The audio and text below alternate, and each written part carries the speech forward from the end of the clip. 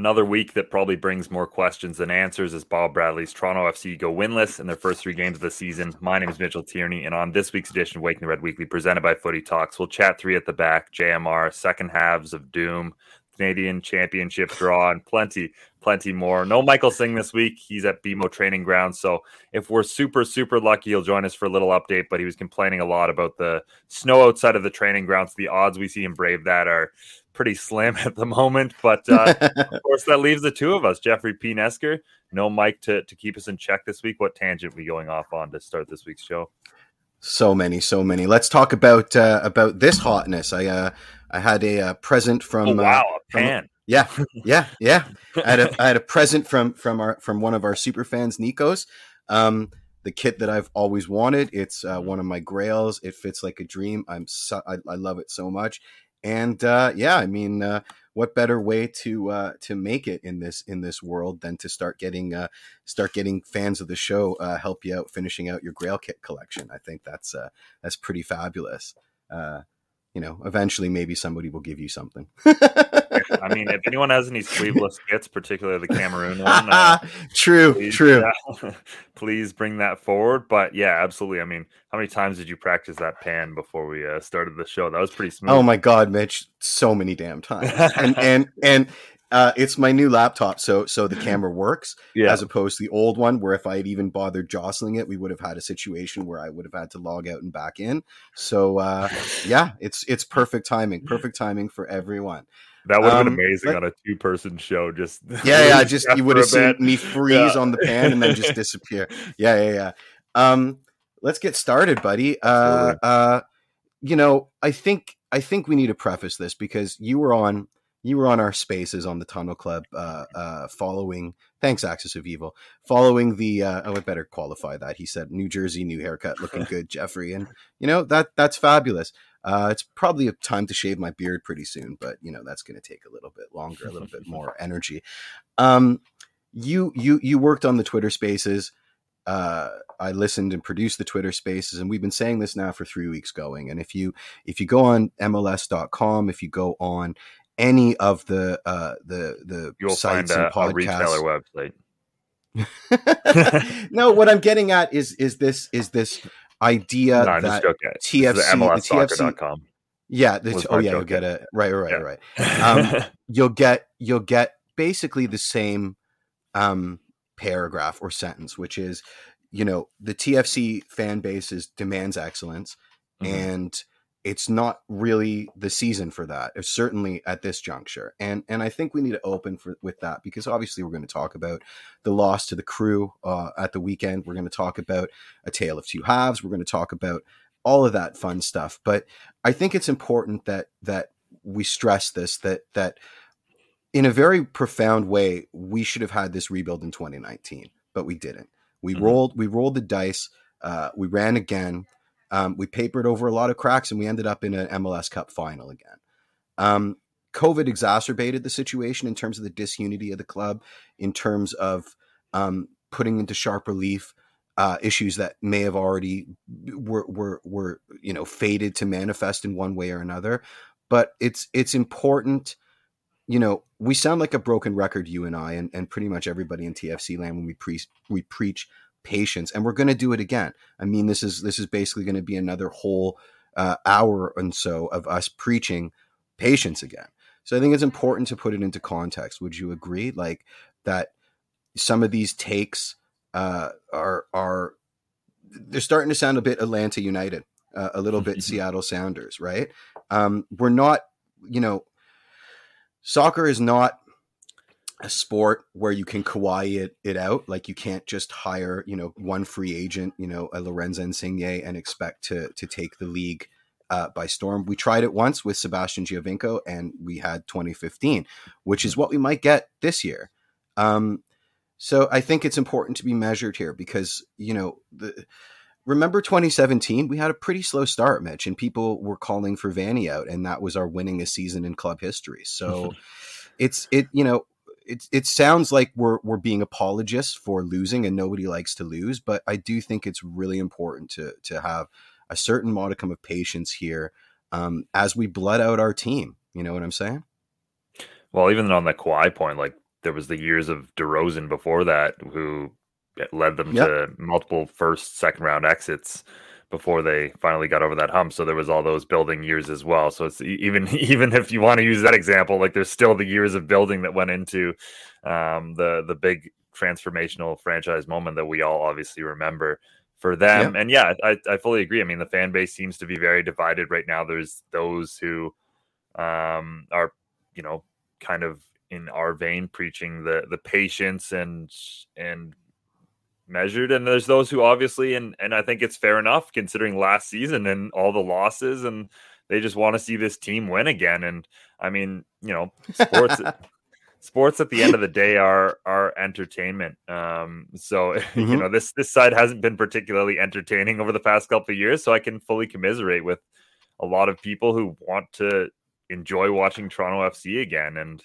that I guess my question is this, and I got to get Chris Fung's shot in where he said, does Jeff actually know the DeRozan example? I had to think about it for a second. I do know he's a basketball player. I also want to interject, Mitch, I can't believe you didn't go in for a Toronto Maple Leaf shot talking about how they spent, millions upon millions of dollars and still can't get past the first round of the playoffs as another example. There it's patently insane to expect a sports team to win 100% of the time, right? Nobody does. And especially fine, but they still have swings, and there was a period in between their I mean, look no further than Barcelona or PSG not being able to get a Champions League match. MLS is a league built for parity. And that means that it's even more profoundly difficult for a team to engage in that kind of that dynasty and whatever. And we are coming off 2 very difficult years. So the expectation that we're just going to massacre the league again is very, very short-sighted. I'm excited about the year, but like many people that I'm sort of gravitating to on the social medias that are preaching a sort of more measured take, it's about the process. And I might posit, have we ever actually really done a rebuild? A full stand up and twirl, whatever, Chris Fung, that's not happening. Do we need, oh, there goes my fire alarm. Do we need anyway, I'll let you talk for a second, Mitch. You go. Say something. Fair enough. Yeah. So I mean, yeah, like thinking about the rebuild in general, and everything, like one of the takes that I saw prevalent on Twitter that was interesting to me was the fact that this team doesn't have enough of those middle roster players to fill out the side, which was very evident, I think, in this past weekend's game, and who they brought off the bench, who I guess, the options that Bob Bradley had. But again, when we're going to rebuilding a roster, the first guys they go to should be those big players. They brought in their Insigne this offseason. They brought in their Salcedo. They got the designated players signed up. And obviously they didn't have as much time to go into the nuts and bolts of the roster and find some of those middle guys. I think Jesus Jimenez is clearly showing as a good example of someone who they might be able to continually bring in to help out the guys. But I mean, think about the major rebuild for Toronto FC as the fire alarm continues to disrupt us. I mean, you get your Altidore, Giovinco, and Bradley done, and then you bring in your Moore and Beitashour and Irwin. Like, you need those frames of reference for the roster first, and I think that's an important thing to remember in terms of how this team's being put together. Yeah, and this window is giving us a real opportunity to blood these young players in a way that we've never really had before. People were screaming for it in the sort of weird middle section in between Armas getting canned last year and Javi being an interim, non-interim, right? That was what we were screaming for. But there was skin in the game. We still had the Canadian Championship to sort of fight for, and there was no real.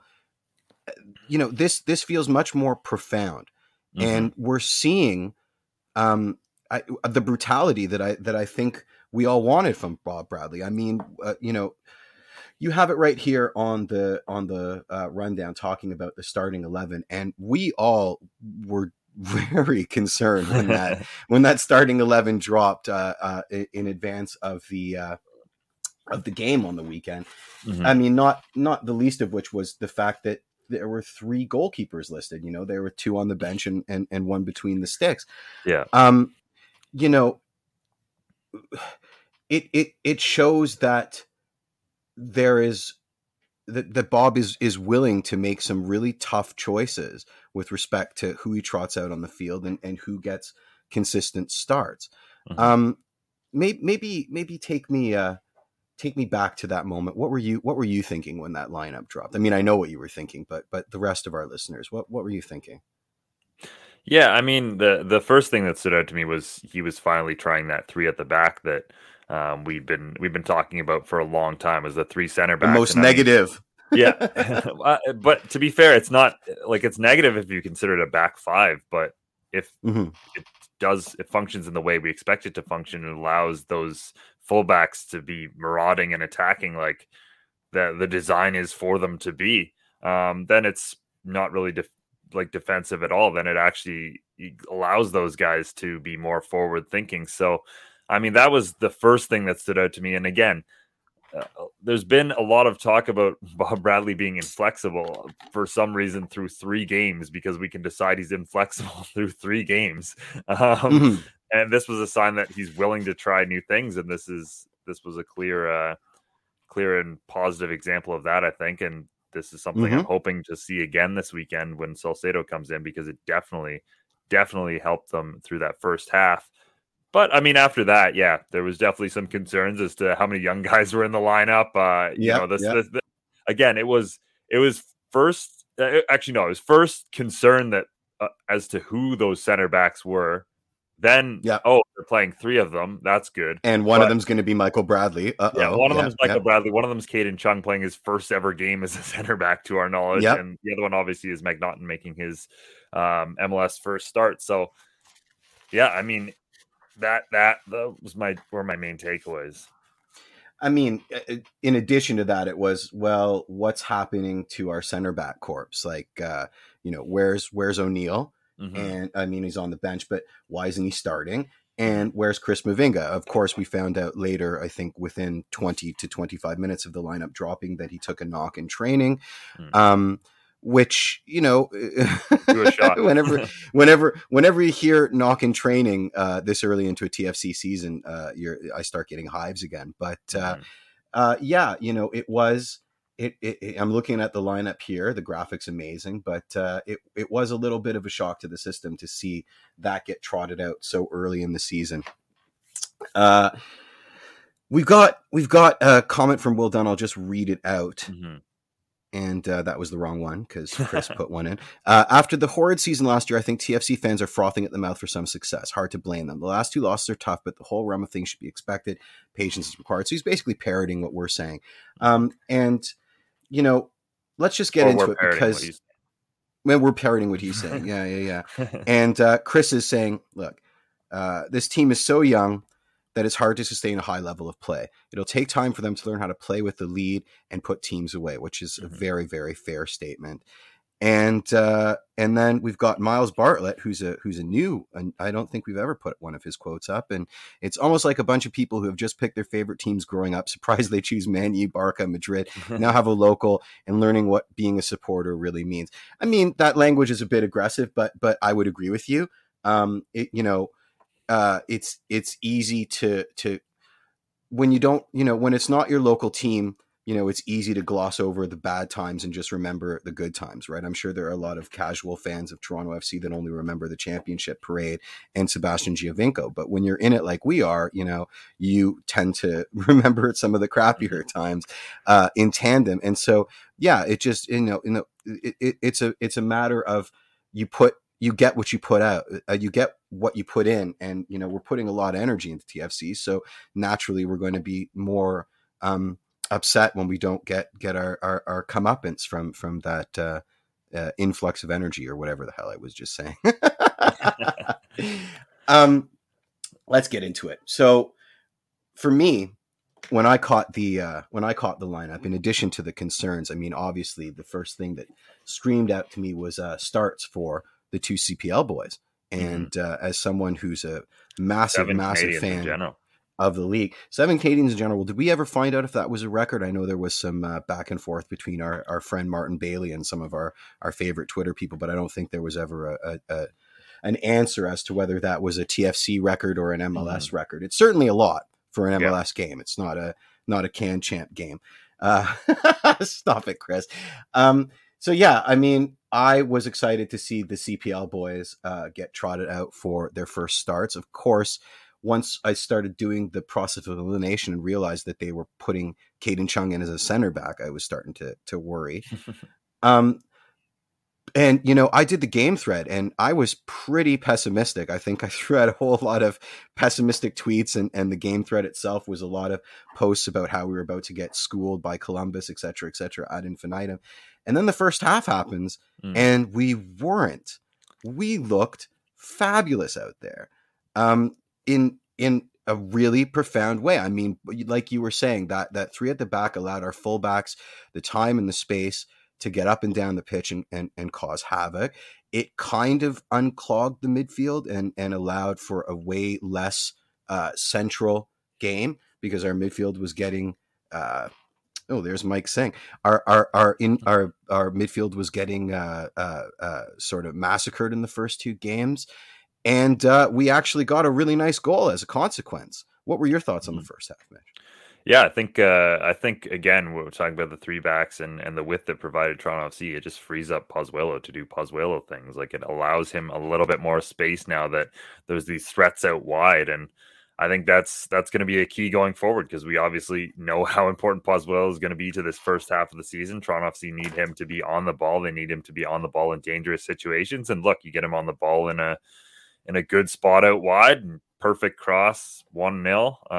A couple of other opportunities where you get him in the ball in good areas, and should have been 2, maybe even 3-0 at some points in that first half. And we can talk a little bit about them not finishing their chances there. But I do think that, that wider approach is going to pay dividends through the midfield, and especially in terms of Pozuelo, who again is just so critical to everything this team does offensively. Now, this doesn't concern you, because obviously we saw Paz playing in a freer role that he's used to, which suggests that maybe the experiment of Paz with more defensive responsibilities as a kind of hybrid 8-10 has already been categorized as a failure. Would you agree or disagree with that?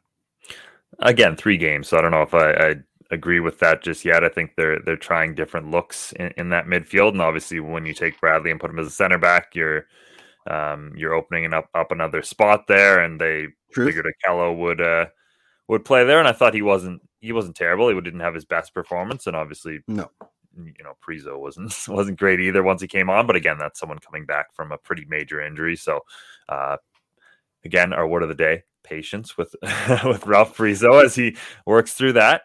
But yeah, no, I'm not too concerned. I think we'll continue to see Pozuelo tried in different spots. Okay, but try. I mean, you're not concerned at all, like, because again, the on the box for Bob Bradley is a certain brutal adherence to his own tactics, because they've been proven time and time again to work, right? And let's forget about his staunch adherence to a 4-3-3, because it's a lot more permeable than that. But this is an example. And again, small sample size early in the season, but you can't not see this as an example of maybe Bob saying, maybe on paper that was a good idea, but in practice, this guy's a pure 10 in a free roll, and that's just the way we've got to roll with it. Do you see that as a positive or as a negative, or is it somewhere in the gray area background by which you're occupying on the community kit right now to all the viewers? I think it's a positive. Like, again, your best players, you want to make sure they're in a position to succeed and they're in their best abilities. And I think, at this stage in his career, I think Paz in MLS is probably best as a 10. And I think we're realizing that. We were obviously excited, again, very similar to how we were excited about the 8 Michael Bradley last year. And then that didn't quite work out. We were excited about a more defensive Pozuelo to start this year, and I'm not sure that's going to work out in a midfield that's already lacking in, let's call it, transitional legs in general, like speed and anything like that. That's when I think you want him in that more offensive role. And again, Toronto FC, not particularly good offensively the past couple of years. One of the few guys who's been proven to be consistently dangerous up there is Alejandro Pozuelo. Just keep him in that spot.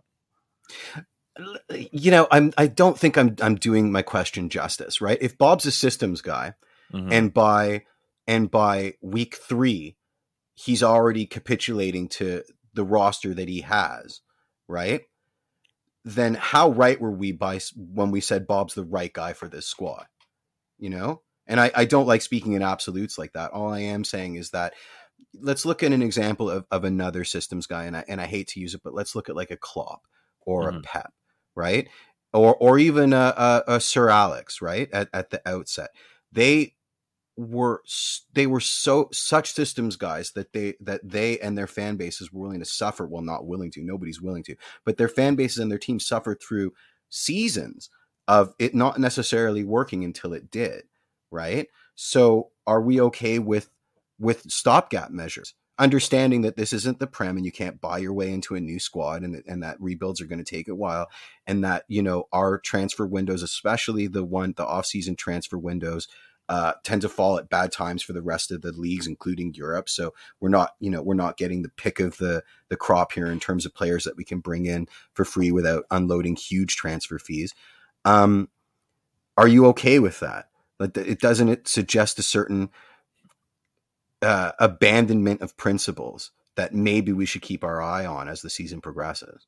No, because I don't think it's like massively different. I don't think, like, again, in the fluid modern football, it was actually closer to a 3-4-3 than a 3-5-2, which isn't particularly different from a 4-3-3. Like, no, a lot of the time they were basically, especially defensively, playing in that fourth, kind of Caden Chung would slide over that kind of 4-3-3 anyway. So yeah, I don't think it's a massive difference. Again, I do think that to some extent you need to play to the players you have and play to their strengths. And if you're going to play attacking fullbacks, like super attacking fullbacks, you kind of need another defensive player back there, especially when they're learning the role. So I don't see it as this massive departure from what he's been playing for the past couple of years. I think it's a minor tweak considering what he wants to do with this Toronto FC roster.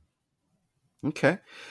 So first half, everybody looked amazing. Aside from that unfortunate what looked to be a knee injury for Jaquil Marshall-Rutty. Pleased to say that doesn't appear to be of any consequence, and he's back in full training. We would have thrown to the Mike Singh injury report had Mike Singh been here, but I'll just awfully segue that. So good to hear that it wasn't as bad as it looked. And then sub in, what was it, Achara for Jack. What were your thoughts on the first half? What worked and what didn't work? And was it just that Columbus maybe expected to be able to just massacre us through the middle, and we maybe took Darlington Nagbe and his big bag of tricks out of the game? Well, first off, we did get an injury report from Michael Singh in the comments. Oh, there it is. He says Io was training on his own alongside Chris Mavinga and Jacob Schaffelberg. I'd say he's at least a few weeks away. So there's an idea there. Like you said, JMR, thankfully, all right after what looked like it could be pretty bad. Coming out of that. But sorry, I missed. What was the original point again? What were thoughts on the first half? What worked, what didn't, and why do you think Columbus came out so flat in that game in the first half, or looked flat to the eye test? Again, I think this is like part and parcel of a team that is going to play as incredibly possession based as Toronto FC is. Like, you have to be certainly on at all times, because again, when you have tough transitional moments like they do, and obviously an inability to offset pieces right now to defend, and that's what comes with having a new roster and learning everything like that. But with that being said, I think that when you hold that much of the ball and dictate play like that, like it does get tiring for the other team at some point. It will throughout the season start paying dividends, I think, to once they get more and more of those players who can break down teams in the final third. And once we see some of these guys who are getting to those final moments and maybe not putting together the finished product, it's going to work out well. So yeah, I think it's what is going to happen in terms of learning with this process, where a lot of the times they're going to come out and dominate teams, and it's just about holding that for a full 90 minutes. Well, Mike brought in something else that's really, really interesting. And he said Chris Armas' only MLS win last season was against Columbus. TFC typically play well against Columbus's style of play. That's a really insightful comment. So what happened then? If that's the case and that first half was to be expected, not the delicious and delightful surprise that it was, what happened in the second half? Was it that free kick awarded on a very soft call that led to the equalizer that completely undid the team? Was it simply a motivation issue? I think it was like, again, especially with so many young players in the side, I think it was the difficulty of putting together a full 90 minutes and staying fully focused and engaged through that full 90. And I think there's, I don't want to single out one guy, because I think you can use this as a microcosm for the entire team. But the guy for me was Jaden Nelson, where first half, he's running through everybody. I mean, this is a guy who on the ball looks incredible this season. He's so much more confident. He's beating guys for fun. Obviously, we'd love to see him put it together in the final third. But I think when you get into those positions, as often as Jaden Nelson has this season, like eventually it's going to start coming off, and he's going to start scoring and getting some meaningful assists as well. But with that being said, he's kind of at fault for both of those goals a little bit. Like the first goal, he's got to close that down faster and with more commitment, and that's just turning off ever so slightly. And the second goal, I mean, look, everyone lost that man, but that was in theory Jaden Nelson's man. I mean, if there's one guy at the back post and 5 Toronto FC defenders, like you can't fully blame that on Jaden Nelson, but that was still his guy. So it's just that's an example of these young players still learning their craft, and over a full 90 minutes, switching off for those minor moments is going to cost you. Now, what I mean, again, it's pretty obvious, but you'll never find me on a soccer pitch, but you are there often. How easy is it to turn off during restarts? Like, is it just a matter of that, like you're running at that pace, and then that 2 seconds where you're waiting for the whistle, you just suddenly like all the voices come in, or you're catching your breath, or whatever the case may be? Is it as simple as that, to lose that focus during restarts and set plays? Yeah. Oh no, it's pretty easy. Like especially on a new team where you're like not communicating. Like that's what I'd say the biggest one was, where you're not used to communicating with the other person. And like, I don't know, sometimes I'll implicitly turn to, again, using my example. Please. That's why I asked. Yeah. You'll implicitly turn to a teammate and think that they have someone covered. And then all of a sudden that guy will run off and your teammate will turn in a different direction. You're like, oh shoot, that was me. So I think there's moments like that where you just lose that bit of focus and sharpness. And again, it's simple things like turning to that teammate and being like, this is my guy. You go there, I go here. And again, when you've got a back three, obviously Michael Bradley, we all know he's a great organizer and a great, midfield general. But again, he's a midfield general generally. Yeah, and they've got 2 young guys next to him. So, and Alex Bono, again, this is something I said on the Spaces, like he's not a particularly communicative goalie. I was going to come back to that actually. Yeah. I do think that's something that obviously in terms of those moments of switching off is a factor. Right. I mean, we had Q in that a couple times last year, and we still conceded on set plays. and he was screaming the whole time, just the way he should have. So yeah, that's very interesting to me. I can see how that little maybe half second of doubt between the training, how are we going to defend this if he goes near post, and you just talking to your guys on the team and being like, everybody stay invested here. This might happen, that, they might do this and they might do that, means that you may be caught totally out on these restarts. And it seems to be happening at a great frequency for TFC. I wanted to flag this because another thing that we should talk about is that subbing out Achara. And Nigel brought it up, and Michael's just as active in the comments as Axis of Evil right now. But Nigel says, thought we had more of an edge with Achara on the field, and we don't, and he doesn't quite understand why he was pulled so early. Before we get into Michael's answers, which includes quotes from Bob Bradley, what are your thoughts on that sub? Because I thought it was weird as well. I mean, he came in for Jack. So, he basically had 20, 25 minutes of game time between coming in early in the first half and then being subbed out. And it didn't appear that it was a fitness issue. Because Jack was out within 12, but yeah. Okay. So, but still, it was weird that the sub got subbed. So what were your thoughts on that? My thoughts were basically what happened, which is if you're subbing on the Ralph Priso from a couple years ago or last season, then that's a great sub, and you have a guy who can help control that midfield, who would win the ball back better, and just provide a little bit of spark in the middle of the park where they were getting absolutely dominated at that point in the game. But you've got this season's Ralph Priso, who again is just finding his legs and returning from injury, and meanwhile Achara's putting a lot of pressure on their back line, making it more difficult for them to transition the ball forward, and was a pretty key player through that middle part of the game. So I think again, I said this on the spaces, it comes down to just the options he has on the bench. It's not super ideal. Again, you're not going to sub in one of those two goalkeepers, so your options beyond that's pretty I guess you could.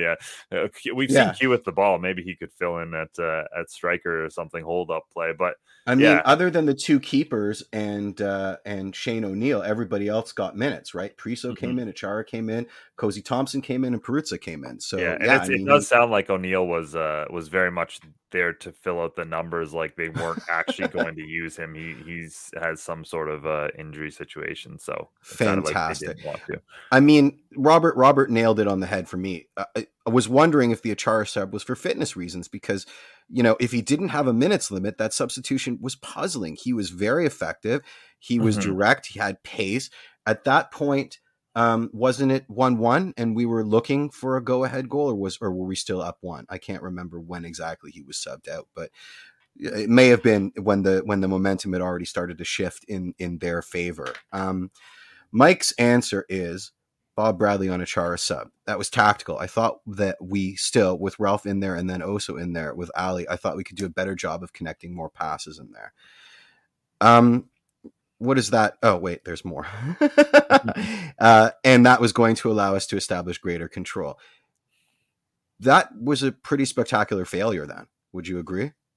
Yeah, again, I think based on just where Priso is at this stage, and it does make sense as an idea, though, in the sense that is how Toronto FC, again, if you want to go back to the Bob Bradley system and what he wants to play this season, that is how Toronto FC wants to establish controls in game, is have the ball and be able to contain possession, keep possession. Very clearly, that was something that they were having all kinds of problems with in that second half. Was they couldn't connect passes at all throughout that game. So Priso is a player that is in kind of the Marky Delgado role, slightly more vertical than Marky Delgado, can connect those passes and is good at keeping the ball. So in that sense, I think it does make sense. But again, it's just the guy. Hindsight is always 20/20. Yeah. And it sure as hell looked like they took the major attacking spark off the side and then, actually became negative and invited the kind of pressure.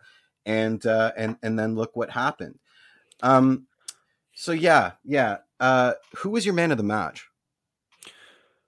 I think still probably paused. Again, in terms of the influence he had, and all of Toronto FC's dangerous moments essentially were made by Alejandro Pozuelo. I think it has to be him. But again, we didn't get a full 90 from Paz. He definitely switched off in that second half and had some really tough moments of not being able to keep the ball and not necessarily tracking back in the best way. So, I think, again, man of the match and sums up the match. Yeah. Robert agrees with you. I would agree with you as well, other than the fact that my eyes were entirely on the CPL kids and they looked amazing in the first half. They had moments in the second half, but they obviously looked like the wind kind of came out of their sails a little bit, and that was entirely a team based problem. Michael's saying Paz had 5 key passes, more than the rest of the team combined, and also led the team in tackles, 6. That is an interesting stat because the key passes, I mean, that's Paz being Paz, but the tackles, 6 of them. I mean, I opened up by saying we didn't see a lot of defensive responsibility from Paz, and here we go. The stats don't lie. He was first on the team. So how do you equate those two polls? Like, what's going on? Are our eyes deceiving us? Because it would suggest that they obviously are. I think he just needs more memorable tackles. Like, I want him to make those tackles that get him suspended a couple weeks later. Yeah. Or the one that made you squeal. It wasn't really a tackle as much as it was just a really nice bit of individual skill when he came up the middle in that MLS Cup 2019 and just undressed all of Seattle in one go. Ivan is saying Petrasso or Jesus Jimenez, and I think who do you want to talk about first, Petrasso or Jesus? Let's talk about Petrasso just because he's been such a nice, pleasant surprise this season. I know. I mean, to our point, like Luca Petrasso is a guy that maybe doesn't even get a minute for Toronto FC this season if they have have a more stable, veteran-laden roster. And now you're getting a player who looks like he could be a pretty consistent contributor for this team this season. And I mean, I said it on the spaces, like Luca Petrasso is not a guy in terms of all of their kind of young player signings. There was a lot of players who I'd have ahead of Petrasso in terms of, raw talent and ceiling. But there's some guys who just get to that pro level and just for whatever reason, when the level gets better, when the teammates around them get better, they have that. And I thought it was apt, that tactical smartness and that ability to combine well with players. And we've seen that. I mean, Petrasso's a guy who stepped in and instantly formed a connection with Pozuelo and Jesus Jimenez, who are obviously 2 of the most important players for TFC so far this season. And yeah, I've been incredibly impressed with what he's brought. And what is that? What is that? If you had to give me an elevator pitch, right? You're now Luca Petrasso's agent and you're negotiating his big move to Europe. How would you sell him to me? I think just like clean is what I'd say. Like compared to we see a lot of the other young players who they'll have these flashy moments of brilliance and then not track back on a set piece and lose their player. Like Petrasso's the one who's just looks like a pro, right? Like he's fit into the side well. He's got good attacking instincts as well, where he'll make good runs of the box and layoffs and that sort of thing. So I think he's one of those players. And again, you need so many of these players in your team that will just give you a 7 out of 10 every game, no matter what. Yeah. And Petrasso looks to all these young guys. Again, he's played 2 games, so I don't want to go there. But through those 2 games, you're not building a statue yet. These, I guess, like the best way of putting it is this is a very repeatable performance. You can see him doing this week in, week out, and I think that's important. And you can see him improving. You can see a pathway to maybe an 8 out of 10 or a 9 out of 10 sort of situation, because he's pretty explosive. I mean, some of his moves are of the variety, right? It's he's not invisible out there. I mean, this is why so much ink is being spilt on Luca Petrasso. And would you say it's just luck that he seems to be shining brightest at this sort of early stage where everybody's kind of messy, or is that a reflection of the player, right? Does that speak to his character and his skill and his ability that you can plug him in a situation such as this and you get a solid 7 out of 10? I think it's more to the latter. Like, I do think that this is a good, like a nice surprise for Toronto FC to have this season, where they have a guy who can fill in at multiple roles along that kind of left-hand side. And they have a new depth player that they didn't think they had. So I think as more solid players come in, like this is a guy who's shown he can fit in well in multiple roles and will be helpful for this team. Now, why wouldn't he start over Schaff at this point? I guess experience at that point, like Schaff again, Well, I think deserves to come back into the team considering what he did last season. But yeah, no, I mean, honestly, I think we might see them starting together more often than not for the first little bit of the season. Obviously, we know that that might not be the case going forward, but yeah, no, I think Schaff still deserves a chance considering what he did last season and some of that upside he has in terms of his speed. Yeah. I mean, Yvonne is saying Schaffelberg has lost his spot. To be honest, I don't think anyone's Michael lost is saying spot 3 games into a season. No, I don't either. And Michael is saying I don't think TFC love Petrasso at left back, which is fair. Mm-hmm. The fact that he's a two-way player in a sea, a young two-way player in a sea of young players that are adapting to new positions and seem to not at all be two-way in any way, shape, and form at the moment, has opened up an opportunity for him, I think. And again, I can't speak as to where TFC see him, and as to whether they see him as a starter or a depth piece, but he has been very, very surprising. And to segue into another big surprise, let's talk about Jesus Jimenez, because I have really enjoyed watching this player up front for us. He's crafty, he's tricky, he's very disciplined. His work rate is pretty fantastic. I didn't see him fade. I thought his body language was absolutely terrific with respect to the second half where he was getting no service. I didn't think he was coming that far back as to make us lose our shape entirely. I do think he was chasing the ball a little bit, but show me a number 9 that isn't going to chase when they're not getting any service. I wonder what your thoughts on Jesus is three games in, and of course the preseason beauty goal.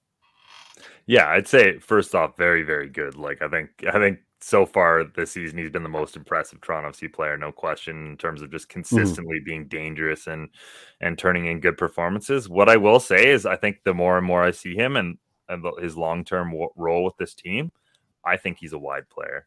I think that's where he's going to operate best in this Toronto FC side, because I still think they need Io or someone like that who can just hold up that ball a little bit better and win some of those. The second half, again, like I thought he did a solid enough job, but he's a guy who looks to quickly play the ball off and turn it the other way, whereas someone like Io would maybe hold it a little bit longer, allow his team to get back into shape and that pay dividends. Again, he did that very well. Like he wasn't losing the ball when he was making those quick moments happen, but sure. But some of his teammates just weren't ready to spring forward the other way, and then that causes issues in terms of, again, what we saw in that second half where they continually got the ball just thrown back at them. So I do think that probably long term he's a wider player for TFC. We'll see if that actually ends up being the case. But again, nothing but good things to say for this. This fills me with existential dread, because for so long we had no wingers. And now it appears we have way, way too many wingers. Like, I mean, Yvonne is saying what happened to DeAndre. Is it because, this is it's a salary cap league, parity. There's only 11 players on. This isn't like the Canadian men's national team where you've got guys that are on the bench, or the Spanish national team, which I just read about in that awesome book. Where, bench players or guys that didn't get minutes were happy to not get minutes because they were there for the team spirit, right? This is, these young guys want minutes and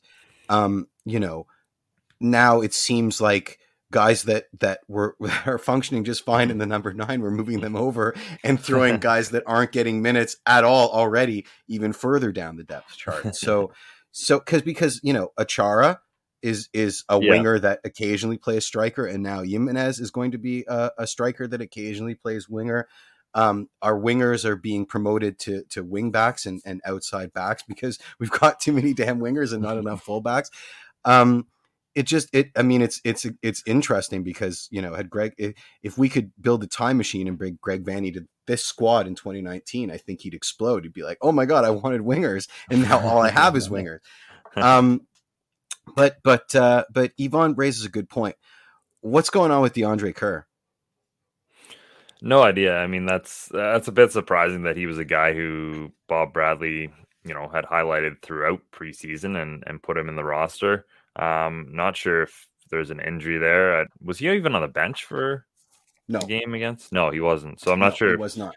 Potentially there's an injury there because, again, this was a guy who we saw start throughout preseason and obviously started that first game of the year. And I don't think, considering how much leniency Bradley's had with, I think he had a knock. Mike says you think he had a knock last game. Good. Yeah. So considering how much leniency Bradley's had with a number of the other young players, like, I don't think 45 minutes is enough to just discount Kerr. So I think we'll see him again.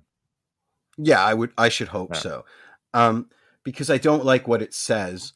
If, a player, especially a young player that we're trying to blood, has a howler or a mare of a half, and then they're just consigned to the leap in, right? That's a bit too brutal for me. I'd like to see more. And I mean, he certainly didn't light the world on fire in that 45 minutes that we trotted him out for. But to put a rubber stamp on his career and send him off to the glue factory after 45 minutes is probably not smart either. According to Michael, he was in full training again today, which is a positive. Mm-hmm. Who didn't impress? I mean, you already said Jaden Nelson kind of fell off a cliff. I didn't think he. Again, I don't want to make that seem. I thought Jaden Nelson was better than better than average. Like, I still think he had a solid overall performance. I just wanted to highlight those as kind of a microcosm of what happened to the entire team. Again, I didn't think Okello had the best game. I think I've been a little disappointed with Oso so far this season, to be honest. I don't think he's been up to his Canadian men's national team standard, and I think that will take time. Like, again, the midfield has looked different almost every game. So yeah. I think that Oso will get back up to there at some point this season, hopefully. But I don't know. I don't think there was too many like brutal performances. I thought it was the best or like pretty good overall. But I guess those were two guys who have, like, the middle of the park wasn't great this game. Do you think this is going to be a problem for Oso, adapting to his different roles on the national side versus the club side? I mean, again, to quote from the Spain book that I just finished, that was an issue with Xavi, between how he was expected to line up for Barcelona and how he was expected to line up for Del Bosque, Spain, in the 2012 Euro Cup. And it was a source of much issue with him as that tournament went on. Do you think that really can do a number on a player if they're not careful, having to sort of be responsible for different things for club and country? No, because I think we see that a lot with what John Herdman requires of his players for country, and they come back in the club and they're great. So no, I think especially Oso is a guy who's played multiple positions for a number of years. I wouldn't be too concerned about that. But it is something that you're noticing just at the outset at the start of this season. Yeah, well, I just think the midfield in general has been a bit of a weak point for TFC, and again, Oso is one of those guys who you're looking at as an above average MLS midfielder. So I think that's a guy who I would just like to see a little bit better from. And your issue with Noble is that he's still kind of like a newborn deer out there sometimes. I mean, the size is certainly a benefit, but he just hasn't figured out his feet yet? Or is it that, no, you said it much more eloquently on the spaces. You said that, that attacking, he does everything that you want him to do, but defending is where you start to notice the faults in his game. I don't know if that was me, but I'll take credit for it. I do think that, again, he has those moments of brilliance. Like, you can see those nice touches from him, and there was a couple of really good moments of linking up with teammates. Really nice toe pokes throughout the game. Very nice toe pokes. Yeah. When Toronto FC's not in possession, I think he I think he just loses his shape a little bit too much, and he's not that dominating player that you'd hope to see for someone his size in terms of winning the ball back and holding up the ball as well. I think he could be a lot better at holding onto the ball for long periods of time. Again, he panics a lot when he gets possession. When he can make those quick passes, which are great and which are going to pay a lot of dividends going long term. And again, that's the strength of his game, but you also have to, and we've seen Bradley how well he's done it for years, and again, sometimes in recent years to the detriment of the team, is how long he holds onto that ball and how much he's able to hold onto that ball. So that's a skill that I think Noble's got to learn. I mean, axis of evil. He's to type. He said it, and I wanted to bring it up, but I also don't want to cry. Yeah, Marky Delgado would sure look good. Sure look good. No, we know what he means. Would sure look good in the lineup right now. Marky's having a lights out season at Galaxy right now. I mean, again, small sample size, but what's his pass conversion rate? Like 400,000%, I believe I read. Yeah. Oh man, 87. Gosh, goodness. So Robert is saying, Okello, credit should be given to a notable increase in fitness. Positionally, there's room for improvement. I think that's what we're saying. We just want him to be that ball destroying six so badly. You know what I mean? I think you look at the player and you're like, oh my God, if he can figure out, like, nobody is ever going to get past our midfield ever again. Like if they keep it on the floor, it's over for them. And I think that's, once again, patience, right? I have faith that he'll, how old is Noble? He's what is he now? Like 21 maybe? Oh God, he's even younger than I would have guessed. So yeah, you gotta have faith. Yeah. You gotta have faith. Will Dunn is saying Zavs will be lights out too. 21, yeah. Michael is saying, what about to chat with Noble? What kind of things do you want me to discuss with him? Mike, I would love you to ask who his favorite player is and who he models his game off. Just to know, if he had his druthers, would he actually want to be a number 6, or does he envision himself a bit higher up the field, like an 8 or even a 10? How did you get so dang tall? I don't know if he's going to answer that, Ryan, but hey, there you go. There you go. One last thing I'd say before we move on, I think, and finish up with some of the last few things we have quickly. Like, one thing that I always kind of look at when I'm evaluating players is how they play against their peers as kind of their ceiling, right? And the last time I saw Noble do that, he's playing, I think, the U20s for Canada. And I mean, he was very dominant 8. He scored a couple screamers. Like, this is a player who does have that offensive ability in his system as well. So that's kind of what I look at in terms of evaluating guys. So I do think that he has that ability to play a little bit further forward too, that we might see in the future. But yeah, that's something to keep in mind in terms of. Never forget, Erickson Gallardo is back with his Venezuelan club, and he scored 2 goals in 2 games. Yeah. So, that could be a blessing and a curse, right? Obviously at his age level. And I think Gallardo, to quote one of my favorite Waking the Red quotes, is a fully baked cake at this point, and Noble Okello is not. But it can, unfortunately, at his age group, he's killing it. But again, at this level, at this point in his career, maybe we're trying to blood him a bit too early. And Michael Singh is saying Julian Dunn was the captain of that team. And Ivan is asking Okello if he can play as PG. What position is PG? He must have missed basketball point guard, I think. Oh, point guard. Okay, sorry. Another sport. I have no idea. Anyway, there's a lot of questions for Mike to ask him, so I'll stop talking to the chat. You want to close it out? What's your, before we get into Canadian men's national team and or sorry, not Canadian men's national team, Can Champ Voyageurs Cup? What's your expectation for the game coming up this weekend? DC United back home at the barn, back in our barn. Again, we bring up the spaces a lot in the show, so go back and listen to that. But I think this is a massive game for Toronto FC. I mean, DC Kind of hard to say what they've been through 3 games this season. They have 2 wins, but they came against Charlotte and Cincinnati, and they really struggled to beat Cincinnati and then lost 2-0 to the Chicago Fire this past weekend. The things I'll be looking at, I think, is it's another tough defensive assignment. I mean, you've got Ola Kamara, who's a well-known goal scorer in this league, and Mikel Estrada as well, who's a very good attacker as well, and a designated player. So and Griffin Yao off the bench, who definitely introduced himself to the CFC last season. But I think this is a big game because you've got the international break coming up, and if you can carry momentum into that, then that's makes this start to the season look a lot better.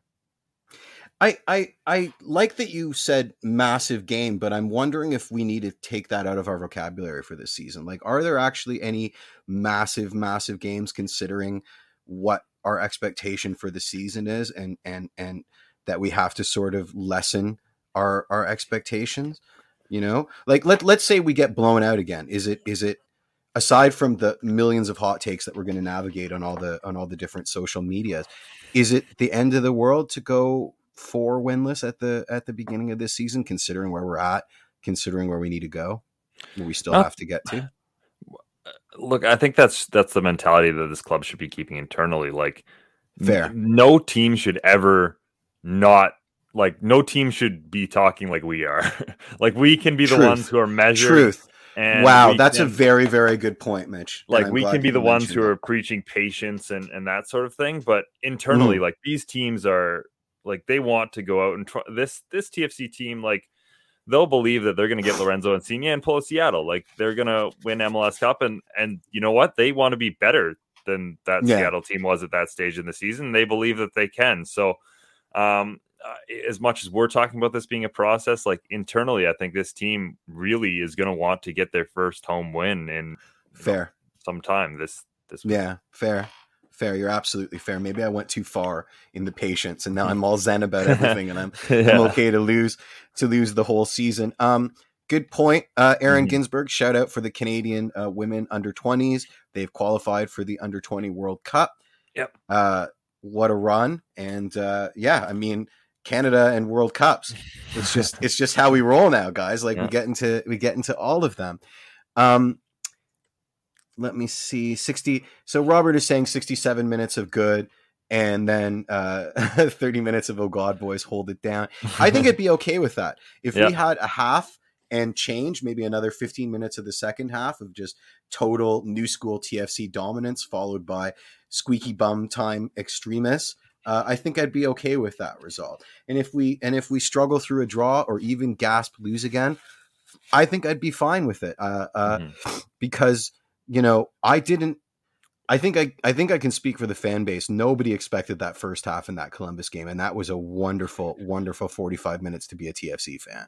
I honestly think that first half, I think, has added to the reaction to the second half, because it was like, I think everyone was so fired up as to how well they played in that first half that once the second half happened, like, everyone was that much more ticked off because they'd seen what Toronto FC seen a glimmer, like. And then all of a sudden it was taken away from them, and we had that kind of brutal second half. So, like, everyone's adrenaline was on a high, and then obviously you're going to get more ticked off when you see that second half. I certainly did. I think that played into it a lot.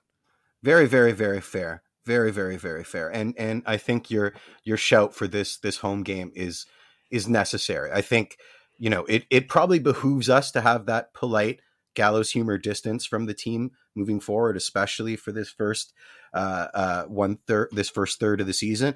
But I don't want my team to have the same attitude as I do, where they're just like, we'll be fine, whatever. Let's just, you know, give it a good old college try. So so moving on. Well, speaking of home games, Toronto FC, they won't be playing one for the first 2 rounds of the Canadian Championship this year, or at least the first round of the Canadian Championship, as they got their draw coming out this week. Obviously, Toronto FC getting a bye as they have for the past couple of years. They will play the winner of Guelph United and HFX Wanderers on the road, which I think all of us as, like, Canadian soccer fans in general are very excited about the prospect of kind of the big bad in Canadian club soccer having to go on the road to a going small on venue. Tour. Yeah. Yep. The other matchups in that first round, the El Clasico, we're going to see Cavalry play against FC Edmonton. We're going to see Forge take on Montreal Outremont, who is the PLSQ champion. Vancouver, they're going to take on Valor, and Atletico Ottawa against York United. CF Montreal, of course, the winners, and Pacific, they're moving on to the next round already. They get the bye with the TFC. Yeah, I mean, obviously, I love this tournament. I love it so much. Guelph HFX is the one we'll all be watching because we'll be there. We've got 100%. Yeah, we agreed to be there at that match just because we have to. And I'm telling you something. If TFC advances, I've wanted to go to what's the name of this stadium in Halifax now? I can't remember. There's the Wanderers ground, no? Yeah, Wanderers ground. You're absolutely right. I've wanted to go to Wanderers ground since 2019, and I need to go to Wanderers ground. I'm telling you, if TFC advance, that might be worth a trip to Halifax to watch the boys in red, our Reds, take on the HFX side from one of those delicious shipping containers, eating only food truck food and delicious craft beer. So, and Nathan brings up a very good point. I enjoyed the One Soccer production on the draw. It was fun. You know how long we've listened to people in the know, like serious Canadian soccer fans, bemoan that there wasn't a live draw for the Voyageurs Cup, and we had one, and it was everything I ever wanted. It was absolutely fantastic. You had Dero and Patrice Bernier just taking shots at each other the entire draw going forward, just absolutely trolling each other. It was fantastic. I have the best screen cap in the world of Patrice Bernier holding up the TFC thing, like just pretending that to be absolutely anywhere else. What fun. I mean, this is our FA Cup, and it just to see it grow and to see these kind of matchups and these tilts, especially, as the Champions League starts to play fast and loose with their rules and get rid of aggregate math and all that other fun stuff that I love.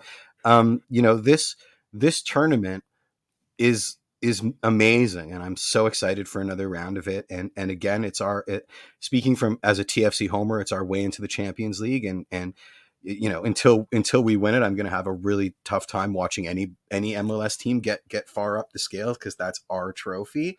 Yeah. I mean, what are your thoughts? What are your thoughts on the V Cup this year?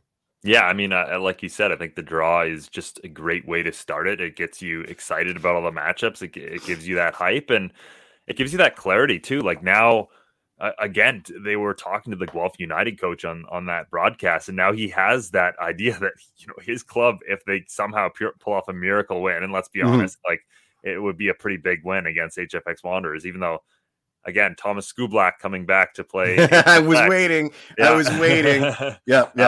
And a very good roster. Like I was looking at the Guelph United roster during that matchup. There's a lot of names that you'd recognize. Jace Kostopoulos, a very good Canadian Premier League player, was on that as well. So, I mean, like it just gives you that clarity for the next round and gets you excited about everything, and it's a great way to start the tournament. I mean, draws and everything, and they're an exciting thing, right? Like they shouldn't be, but they're so exciting. Like they really are. You're seriously too into soccer when you're watching people pull balls out of a basket, and you're like enraptured. But at the end of the day, I mean, it's something that was necessary, and it does silence a lot of the naysayers from coast to coast that are like, this was awarded for this reason and that reason. You get to see it played out.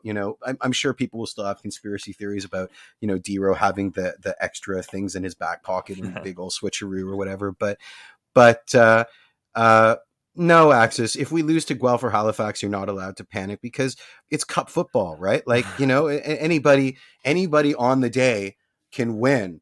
And this team right now, this Toronto FC team, are at least good for a half of interesting football, and then one of a complete capitulation. So who's to say that they won't get shown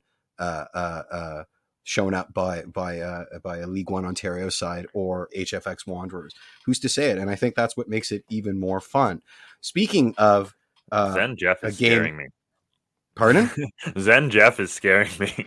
I like Zen Jeff. Zen Jeff is awesome. It's this top, man. It's just so comfy cozy that I'm just zen about everything. Speaking of games that are long overdue, Whew. guess what's happening? Guess what's happening, Mitch? It's finally happening.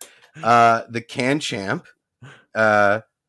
Yeah, unless Halifax are vastly improved. I mean, Aaron's got a point. Like, I'm kind of on the panic side. If they lose to either of those sides, like HFX is not a strong CanPL side, and I mean Guelph is a League One Ontario team. I'm on the panic two side. Levels below us. Yeah. I mean, Guelph's entire operational budget for their entire existence is like less than Lawrence Insigne's plane ticket, but that's besides the point. Mm-hmm. Let's get back to the matter at hand, because we've been talking about it for 3 years, but the Can Champ final 2020 is actually happening, and it's going to be amazing. I will be in attendance. I'm sure you will be as well. It's going to be, we're going to be spoiled for games that are basically an excuse to celebrate for the next little while, right? I'm talking about the Canadian men's national team in a roundabout way, because I don't want to jinx it. And I'm talking about this game, right? That, there's skin in the game. There's obviously bragging rights. I'm sure both teams want to win. Nobody wants to lose a local, the first iteration of what we hope to be a pretty massive rivalry. And, friend of the show, Martin Bailey, put this out in a tweet.